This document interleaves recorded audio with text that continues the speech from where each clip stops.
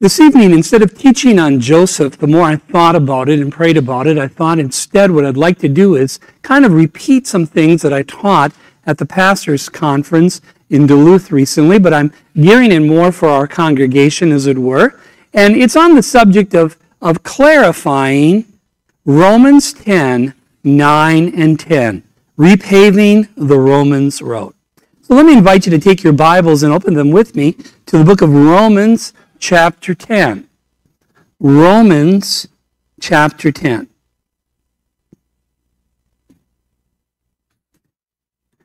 How many of you have heard these verses at the close of a church service, inviting people to come forward and say the sinner's prayer and be saved? That if you confess with your mouth the Lord Jesus, and believe in your heart that God has raised him from the dead, you will be saved. For with the heart one believes unto righteousness, and with the mouth confession is made unto salvation. Have you heard that before? Very common to hear that. If you were to ask the average person in the pulpit or pew, do you know the context of Romans 10, 9, and 10? They would look at you like a deer in the headlights because they don't know it.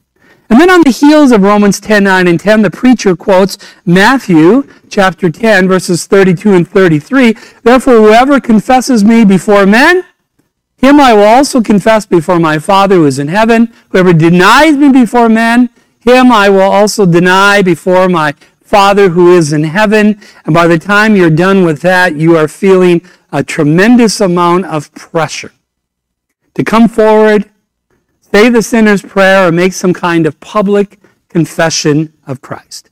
You know, I talked to a friend of mine today, and he said that his mother was told that she was not saved when she trusted in Christ until she came forward and confessed it. And dear saints, do you know what Revelation 3:20, Matthew 24:13, John 15:6, James 2:20, Romans 10, 9, and 10, and a score of other verses all have in common?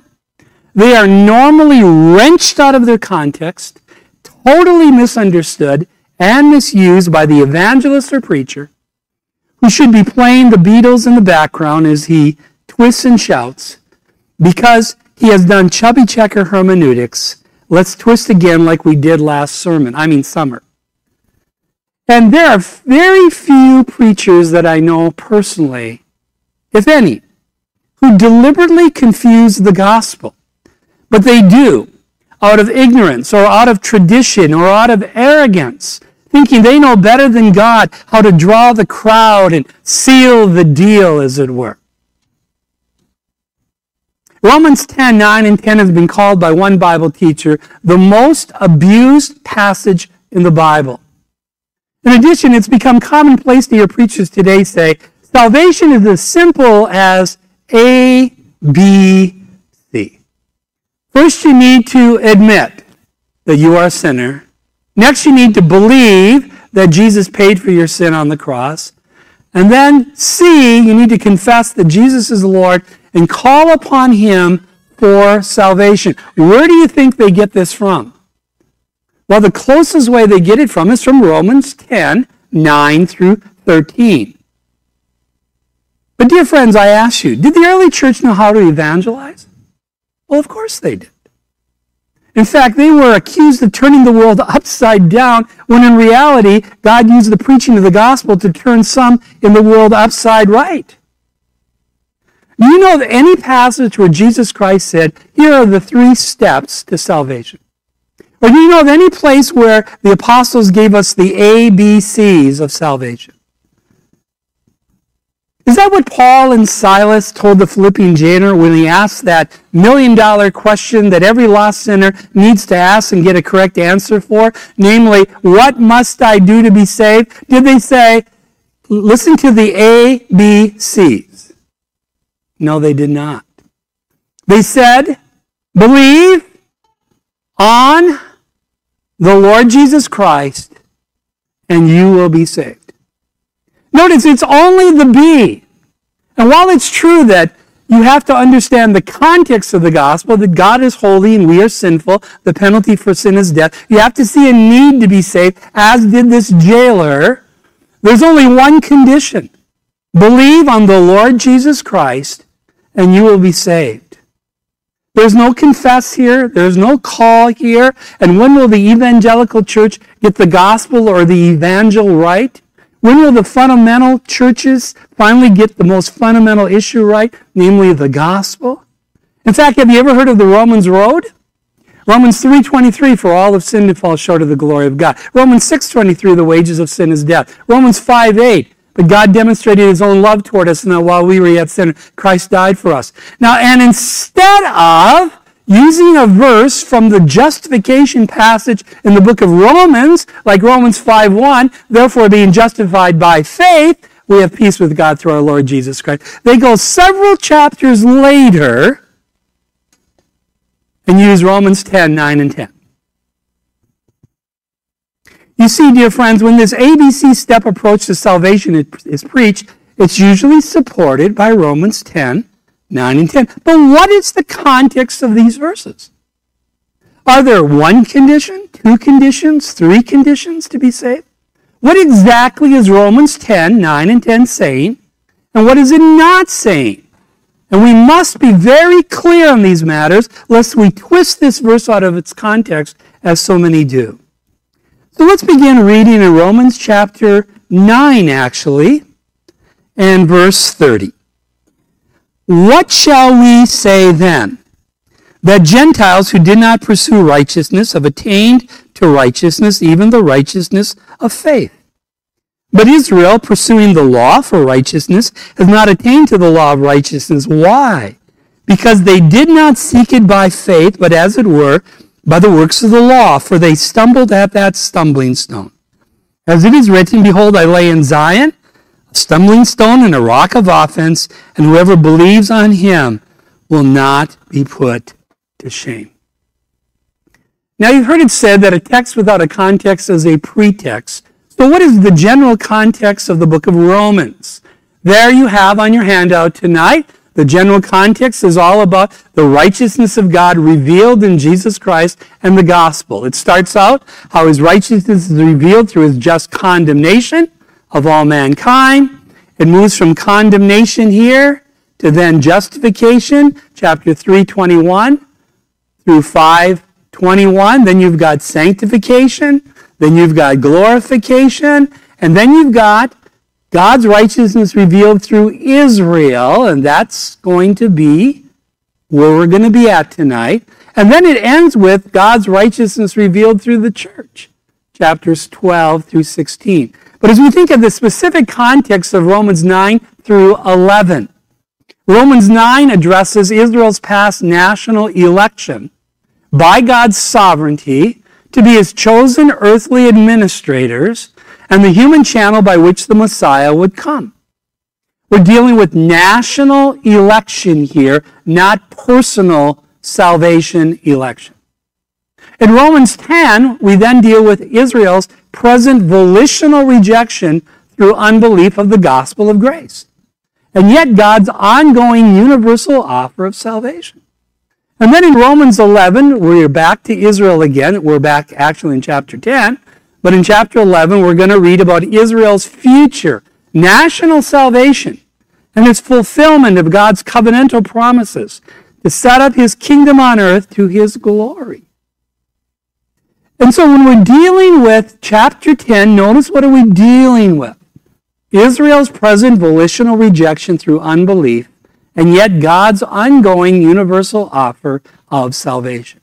Now, to get to chapter 10, I want to take a little bridge called chapter 9, verses 30 through 33, where we will see the assessment of why the Gentiles succeeded and Israel failed in the past to attain the righteousness of God. Now, the reality, as it were, of this contrast is going to be set forth in verses 30 and 31. But keep in mind that the subject of justification before God is not a new topic in Romans. As Romans 3:21 through 5:11 or 21, depending where you cut it, have previously been addressed in much detail by the time the reader of Romans gets to this passage. But now Paul explains to us what went wrong when Jesus Christ came the first time to seek and to save that which was lost, and to offer the long-promised kingdom on earth to Israel. So we begin in verse 30 by observing, what shall we say then? He's going to make a little initial observation here. That Gentiles, and that's what this verse is about, those who are not Jews, who did not pursue, and this is in the active voice, they didn't willingly or actively pursue or seek what? Righteousness. And throughout Romans, the righteousness of God is dealing with justification, being declared righteous before God. It's not dealing with sanctification. What shall we say then? That the Gentiles who did not pursue righteousness have attained to righteousness. And that word have attained, kata lambano, means to lay hold of, to attain, to possess something. So they weren't looking for righteousness, but they ended up possessing it. Even the righteousness of faith. And that word faith is pistis, that's the noun form. Pistule is the verb form. And in doing so, this will be repeated over and over again in this section. You know, as we think of Gentiles who have attained righteousness, people like Abraham, Rahab, the Ninevites, the Roman centurion in Matthew 8, or the Syrophoenician woman in Mark 7, or the Philippian jailer in Acts 16. They were not pursuing the righteousness of God by the law, but they still attained it. Why? By simple faith in the Lord Jesus Christ plus nothing. Now watch the contrast of these Gentiles with the Jew. Verse 31. But introduces the contrast. In contrast to the Gentiles, Israel. And I want you to notice, he doesn't say the Jews here. He uses the national term, referring to them as a collective unit of many individuals. But Israel, who were pursuing the law of righteousness. Now, if you compare verse 31 with verse 30, you will see that the phrase, the law, is added. The Gentiles were pursuing righteousness, but here we see this addition. The Jews were pursuing the law of, and this should be better translated, for righteousness.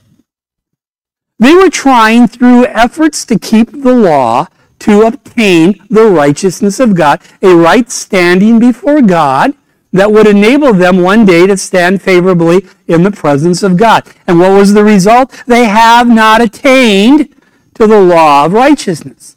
And that word attain the second time is a little different than the first time, and it carries more the sense of achievement. The first one carries the idea of possession. This one is a sense of achievement. Because you see, dear friends, when you try to be saved by keeping the law, you are earning it. You're working for it. You're trying to achieve this. And what a contrast. Why did Israel not achieve the righteousness of God? Well, it's because, as some Calvinists falsely teach, God ordained some to eternal life and others to damnation before they were born, right? Wrong. Well, because God did not regenerate them to give them the gift of faith, but still condemned them for their unbelief, right? Wrong. Well, what about because they were not the elect and they had no choice in the matter, right? Wrong. Then why did they not attain to righteousness? The answer is found in the very next verse, and in doing so, we will see three reasons why. Reason number one, because they, namely Israel as a nation, though some individuals did not seek it by faith. That's reason number one. But in contrast, how did they seek it? As it were, by the works of the law, which is inconsistent with faith, but to him that worketh not but believes. For if it's of works, then it's not of grace. If it's of grace, then it's not of works. Romans 11:6, and the only thing consistent with grace is faith. For by grace you have been saved through faith. And thirdly, for they, namely Israel, stumbled at the stumbling stone. This is an obstacle that one trips over, kind of like Jack Henke here 2 Sundays ago. He was walking over there. The next thing we heard is, kaboom. I don't know what he tripped over, but he did the untriumphal entry. He stumbled. he stumbled. And you see, that generation of Jews that were living, not only before the Lord Jesus came, but during that time, they stumbled. Now, there were some who did respond. We know that from John chapter 1, verses 11 through 13. He, Jesus Christ, came to his own, technically his own creation, and his own people did not receive him. There's a little nuance in the Greek that indicates that interpretation. But as many as received him, so there were some that did, to them he gave the right to become children of God, to those who believe in his name. Notice the way you receive is you believe. You know, I got a phone call a few years ago from a man who worked fair evangelism and was given by someone my booklet on 7 reasons not to ask Jesus into his heart. And in doing so, he read the booklet and he calls me and he says, now if I understand correctly what you're saying that when you believe, you receive. And I said, well, that's what the verse says.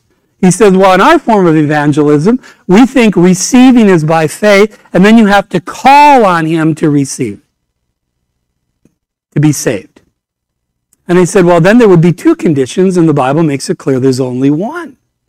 And according to this verse, when you receive Christ is when you believe in him. And I say that because I remember being down in El Salvador. I had a translator with me, and he was not a man from our church, but he was part of New Tribes Mission. He had been in Bolivia, and in doing so, when I would say you need to put your faith in Christ, he would translate this, you need to accept Christ. Now, it's true, you do need to accept Christ, but he wasn't saying by faith like I was. And you see, in the mind of many of those people, to accept Christ means you come forward, say the sinner's prayer. Raise your hand, pray a prayer, do whatever. That's not what the Bible teaches. In fact, if you would ask the apostles, have you ever gone forward, they'd say, what are you talking about? Because where did the early church meet? Usually in houses. They didn't go forward. There was no sinner's prayer. I've had people say, do you have people say the sinner's prayer? I said, I'll be glad to do it. Can you show me where it is? And they'll say, well, it's not in the Bible. And I said, you want me to do something that's not in the Bible?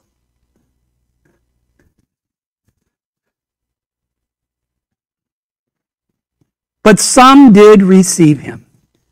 So what was the stumbling block? The rock of offense, as it is written. And now he quotes Isaiah. And by the way, we should be able to support our beliefs from the Bible. If we can't support it from the Bible, get rid of it. He quotes Isaiah 28:16 in chapter 8, verse 14. Behold, I, in reference to God, lay in Zion. And Zion is Jerusalem. A stumbling stone and a rock of offense. Now that word offense is used in 1 Corinthians 1:22. We read in verse 21, for since in the wisdom of God, the world through its wisdom did not know God. It pleased God through the foolishness of the message preached to save those who what? Believe. For the Jews request a sign, and the Greeks seek after wisdom. But what do? We preach Christ crucified. So you know who to put your trust in. To the Jews, what? A stumbling block. And to the Greeks, what? Foolishness. Scandalon is where we get the word scandalous. Foolishness is where we get the word moron. You see, to think that their Messiah hung on a cross was scandalous to them. Because they did not know their Bibles well. For cursed is everyone that hangs on a tree. They knew that. What they didn't understand is that he was hanging on the tree for them. He was paying for their sins. He was wounded for our iniquities. He was bruised for our sins, per se. Isaiah 53. And then, so they stumbled at that, but that's not all. And whoever, whether Jew or Gentile, singular, believes. Here's where they stumbled too. They stumbled at the fact that you receive this as a gift by simple faith in which you choose to believe, trust, or rely on. They stumbled at the Messiah, and they stumbled at the gospel simplicity. By the way, many people do that yet today. The woods are filled with people who have faith in Christ plus instead of faith in Christ alone. Whoever believes, now notice this, on a P, resting upon, like sitting on a chair, him. Notice the stumbling block is a him, a person. Their promised Messiah, Yeshua, was their Christ or Messiah. We know that from 1 Peter 2:8. And whoever believes on him will not be put to shame, will not be disappointed, because God always fulfills his promises. Faith in Christ will always result in God fulfilling exactly what he has promised. You know where we find the first mention of righteous in the Bible? It's in Genesis 7:1. Then the Lord said to Noah, come into the ark, you and all your household, because I have seen that you are righteous before me in this generation. Do you know where the first place we find the word grace in the Bible? Just before that, Genesis 6:8. But Noah found grace, not earned grace, but he found grace in the eyes of the Lord. But we are not told till Genesis 15 and verse 6 how a sinner can be declared righteous by God. For in Genesis 15:6 we read, then Abraham believed in the Lord, and he counted or reckoned it to him as righteousness. Notice, the condition is to believe the Lord is the object and nothing else and nothing more. Is it that simple? Yes. Who did Abraham believe? In the Lord. No mention of confession, no mention of surrender, no mention of tithing, no mention of filling in the blank. Just simple faith in the only Savior God ever provided, the Lord. Now, as a pastor, allow me to be pastoral and make some applications to you and myself as we work our way through this passage. Application number 1. Romans 9 emphasizes the sovereignty of God in Israel's past national election, while Romans 9:30 through 10:21 will emphasize the human responsibility and volitional choices of man in Israel's past and present rejection. Keep both eyes open when reading the Scriptures. Yes, God did choose Israel as a nation, but we're seeing in this passage individual response to the revelation that was given can either be responded to or rejected, and you do have a choice in the matter. So keep both eyes open. The Calvinist tends to have one eye open, the Arminian on the other eye open, and frankly, you should have them both open. Application number 2. God's plan of salvation through imputed righteousness has always been by God's grace, through faith alone in the Lord alone, never by good works or the works of the law. 2 illustrations are given in Romans chapter 4. The first is Abraham. We've read about it in Genesis 15:6. The second is David in Psalm 32. And what's interesting about David is that he's quoted in Romans 4, and this is his confession of sin with Bathsheba. And he's so thankful that righteousness was imputed to him, not earned by him, because he knew he did not deserve the righteousness of God. You see, sometimes people falsely claim the dispensationalists teach 2 ways of salvation. In the Old Testament under law, people are saved by keeping the law of Moses. Not true. Never true. And in the New Testament under grace, people are saved by faith alone in the Lord alone. We have just seen from the verses quoted that justification has always been the same. Now, some hyper-dispensationalists, or mid-acts dispensationalists, as they call themselves, teach this, but it's not true. It's true that due to progressive revelation, we now know that the Lord is the Lord Jesus Christ, God who became sinless man.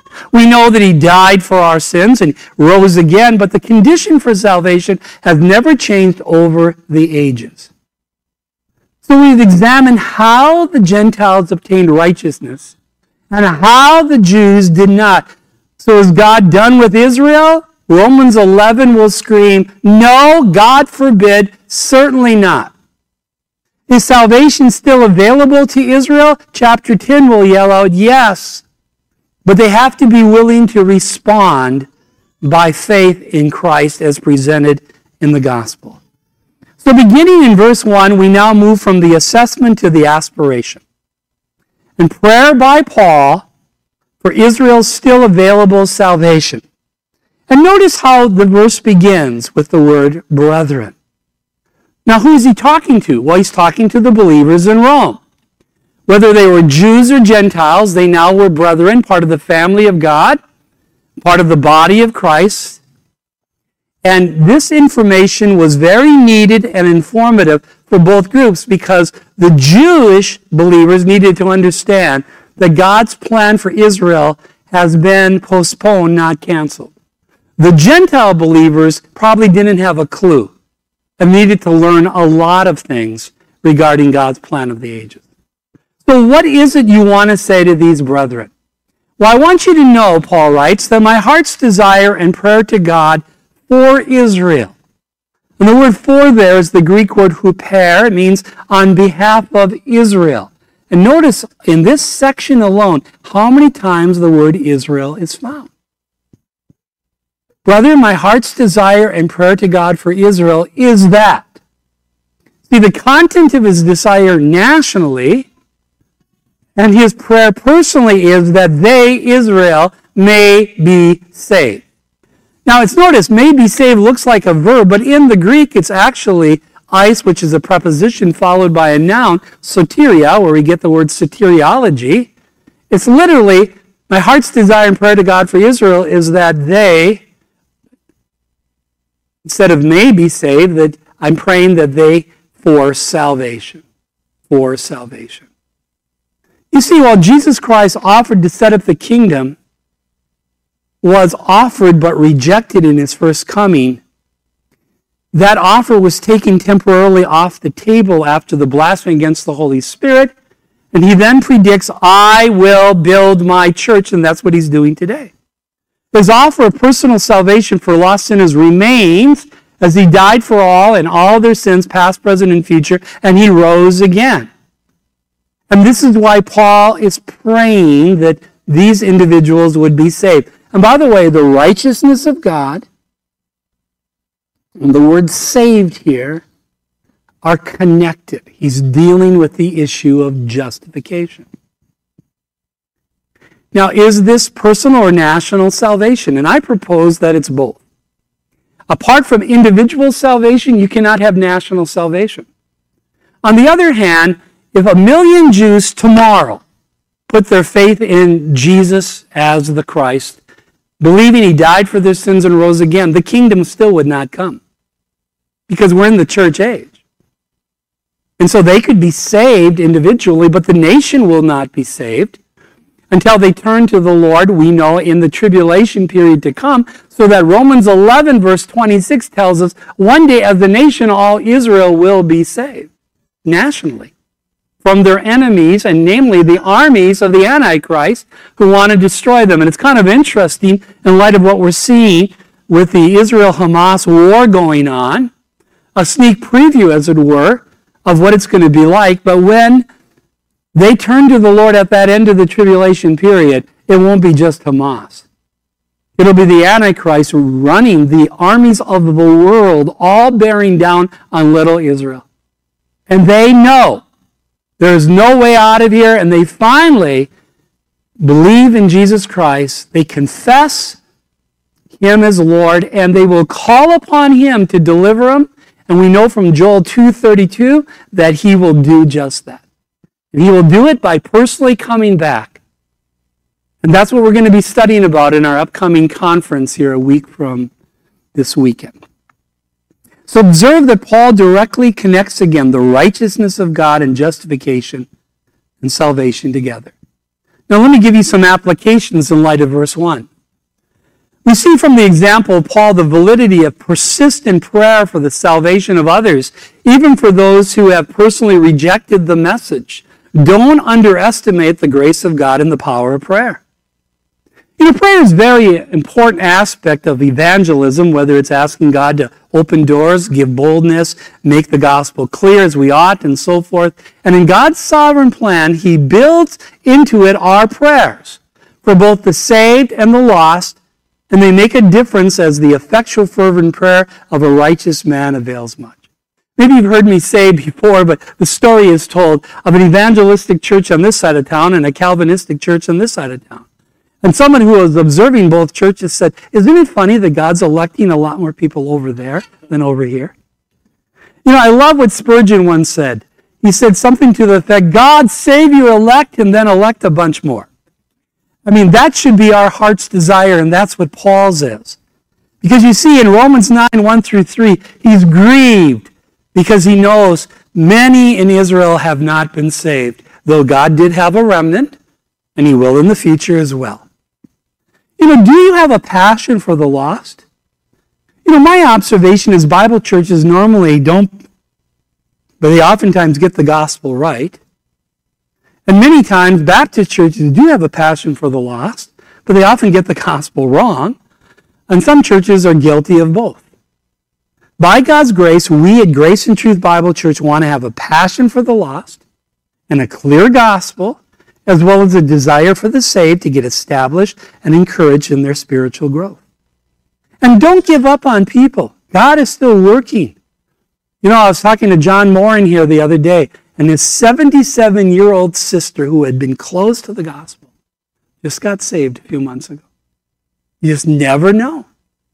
And you see, that's exactly what's happening. It reminds me of the story that happened at the fair the very first night this year, where Dave Howard had his back to some lady who had stepped up, saw the banner, John 3:16 illustrated, come take the survey, sits down, no one's paying attention to her. She taps Dave and says, I'm here to take the survey.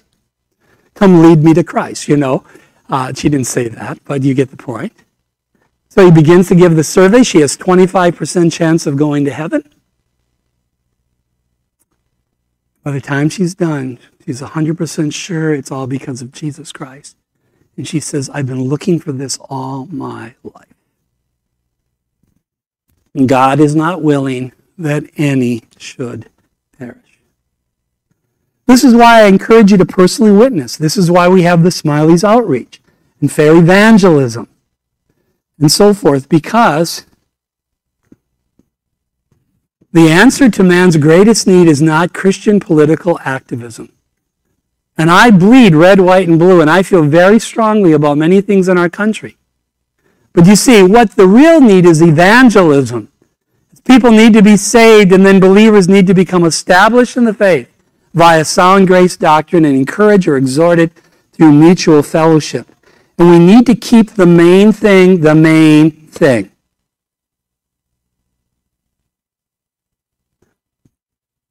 So we've seen the assessment of why the Gentiles succeeded and Israel failed. We've seen the aspiration in prayer by Paul for Israel's still available salvation. Now this leads us to the analysis and present rejection of the righteousness of God with Israel. What were the reasons for Israel's need for salvation? Why would Paul be praying for them? Now this has already been touched on at the end of chapter 9, but we pick it up in chapter 10 and verse 2. For I bear them, namely the Israelites, witness that they have presently a zeal for God. That was true with Paul before he was saved. Read Acts 22, 1 through 3, Galatians 1, 13 and 14, 1 Timothy 1, 13. So what was the problem? But their zeal was not according to knowledge. It wasn't in keeping with what the Word of God said. And that always, dear friends, is the bottom line. For they, the Israelites, being ignorant of God's righteousness. And that word ignorant really carries the idea of willingly ignorant. It's in the active voice. The Net Bible translates this ignoring the righteousness of God.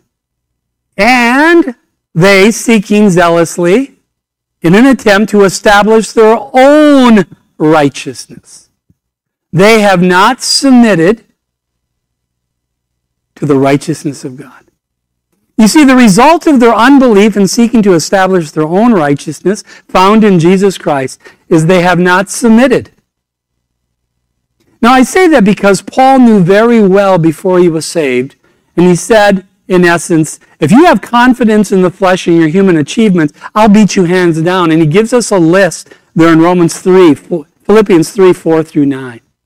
And yet he says, when it's all considered, I count it all but the New King James says rubbish. I think the King James says dung. And again, with Isaiah 64:6, all our righteousness are filthy rags. Can you imagine standing before God and he says, why should I let you in? He says, well, look at my rags and look at my dung. And obviously, that will not result in entrance. What you need is a righteousness compatible with God's. A righteousness that's given as a gift. A righteousness you cannot earn. A righteousness by grace. A righteousness through faith in Jesus Christ alone. For not by works of righteousness which we have done, but according to his mercy he saved us. So what can we learn from this? The difference between you possessing your own righteousness versus God's righteousness in Christ is the difference between heaven and hell. And you see, Satan has used this religious zeal to blind people from the truth of the gospel. He uses religion to do this. This zeal resulted in many Jews and Gentiles then and now rejecting God's gift of righteousness by faith. This zeal resulted in many Jews persecuting Christians. This righteousness, this zealousness that's without knowledge, resulted in them crucifying their Messiah. You know, at the conference in Duluth, Rich McCarroll gave the message after lunch one day on Romans 11, 1 through, I think, 13. And he explained a really good story about an opportunity he had to share the gospel to a whole gathering of Jews and why he loves Israel. He was invited to do this along with a Jewish rabbi. And one of the things he said is he had been coached by someone involved in ministry to the Jews. Do not say you're a Christian. Say you are a Gentile who has trusted in the Jewish Messiah. Now, the reason he said that is because for many Jews, they think the Nazis were Christians.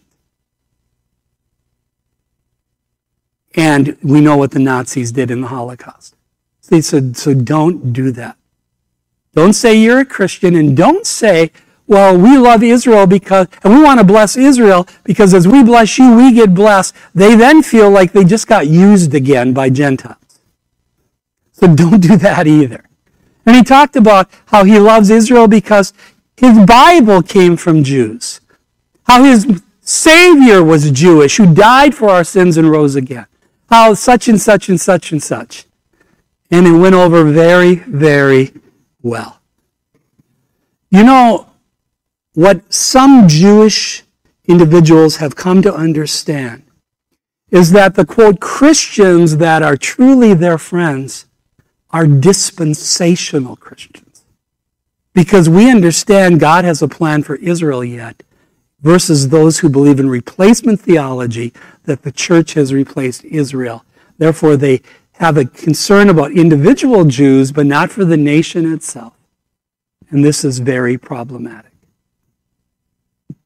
So we've seen the reasons for Israel's need for salvation. Now we see the real issues in salvation. What are they? Verse 4. For Christ is the end of the law for righteousness. Notice, the issue isn't the law, the issue is Christ. He's the end, he's the purpose, he's the termination, he's the fulfillment. When you come to Christ, you come to the fact that you don't need the law for righteousness.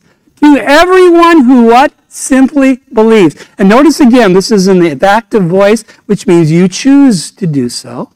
It's a participle, literally the believing one. And I say this because there are some who misunderstand Greek and they say, well, it's a present tense, therefore it requires ongoing faith. Not true.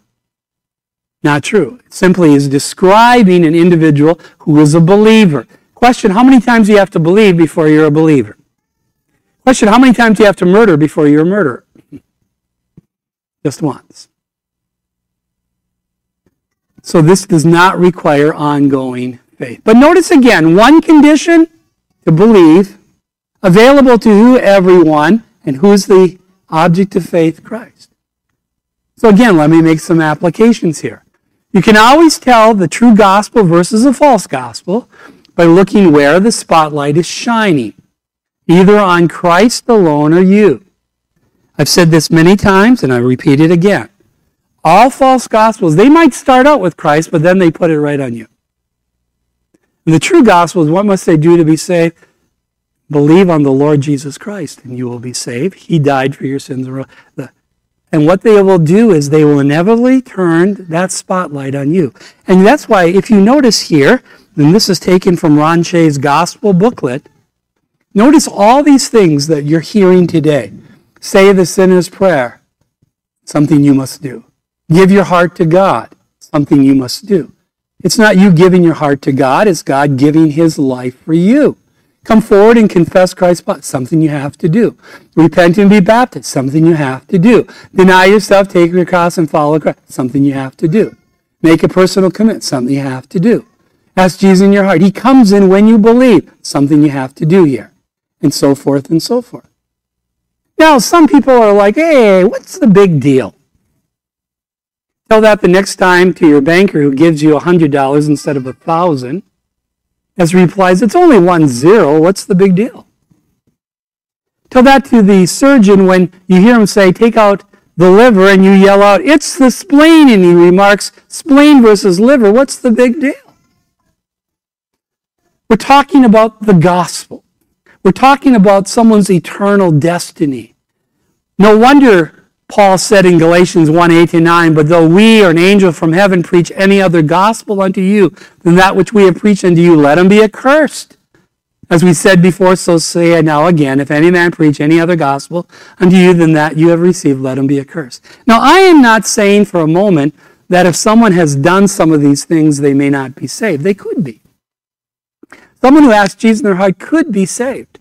But they didn't get saved because they asked Jesus in. They got saved because they put their faith in Jesus Christ and what he's done. On the other hand, there are scores of people who have asked Jesus in their heart, and they still don't understand the gospel. And that's why they normally do it many times, because they're not sure that they're saved, because they haven't understood yet the gospel message. What's the gospel all about? Christ died for our sins, according to the Scriptures. Said he was buried, rose again the third day, according to the Scriptures. And so when the spotlight is on Jesus Christ and his finished work, it'll be salvation by faith alone. But when it's on you, it will include works to either obtain it, maintain it, or prove conclusively that you have it. You know, I was thinking about this the other day. I was thinking, you keep reading stories in the paper about people who have these collector cars from years ago. And they have 57 miles on them.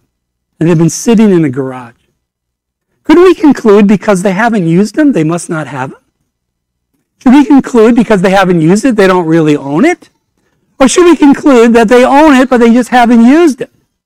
And the same is true with salvation. There are those who are saved, but they haven't allowed it to impact their sanctification. But that doesn't mean they don't have it. If you have to have works to prove that you're saved, then what you're really saying is that no one can ultimately go to heaven unless they have works. And that's not what the Bible says. What about the person who gets saved 5 minutes before they die? What works did the thief on the cross have? And on we could go. You see, these things I have written to you who believe in the name of the Son of God, that you may know that you have eternal life. The word know, oida, in the perfect tense, means that you can know 100% that you have, present tense, eternal life. What's the condition? Simply to believe. In who? The name of the Son of God. Let's go back here. And notice, these things have I written to you as God's guarantee. Any system of theology that does not give you 100% assurance that you're saved now and forever is wrong, according to the Word of God. So the focus of the gospel is not a church, it's not a ritual, it's not an experience, it's not a behavior, it's not anything you do for God, but on what Jesus Christ has done for you. It is finished. Now this leads us to verses 5-8 that deal with the availability and message of the righteousness of God contrasted. And once again, like good rabbinical form, we're going to see repetition by way of contrast. But did the Jews really have access to the gospel of grace? Was it available to them? What did Jesus say to Nicodemus? He said, you must be born again. So as we think of this availability and message, first of all, we have the religious legal message and its availability. Verse 5, for Moses writes about the righteousness which is of the law, the man who does those things shall live by them. Now he's quoting Leviticus 18 verse 5. And notice the key word is does. He's going to quote this in Galatians as well. You want to have life through the law, then you have to do it. What's the problem with this approach? Well, the law was never designed to give you life. Romans 3:19 and 20, now we know that what things soever the law says, it says, to them who are under the law, that every mouth may be stopped, all the world may become guilty before God. Therefore, by the deeds of the law, there shall no flesh be justified in his sight, for by the law is the knowledge of sin. Notice, no flesh justified in God's sight by the law. Instead, you have the knowledge of sin. You see that you've sinned, you've lied, you've coveted, you've disobeyed your parents, you use the Lord's name in vain, and so forth and so forth. Notice what Galatians 3 says. For as many as are of the works of the law are under the curse, for it is written, Deuteronomy 27, verse 26, cursed is everyone who does not continue in all things written in the book of the law to do them. 100% obedience to 100% of the law, 100% of the time. But that no one is justified by the law in the sight of God, it is evident, for the just shall live by faith. 3 times that's stated in the New Testament. Yet the law is not of faith, but the man who does them shall live by them. Though, notice again, he quotes Leviticus 18, verse 5. And though the law is wholly just and good, Romans 7:12, it's never designed by God to be a ladder, but a scale, a mirror, and a rule of life for Israel. You see, as you think of a mirror, think of going into the carnival or whatever, and you get in the house of mirrors, and everywhere you look, what do you see? You know what the law keeps saying? Guilty, guilty, guilty. You broke the law here, there, and there, and there, and there, and there, and there. For by the law is the knowledge of sin. And you see what that was designed to do was to drive us to Christ.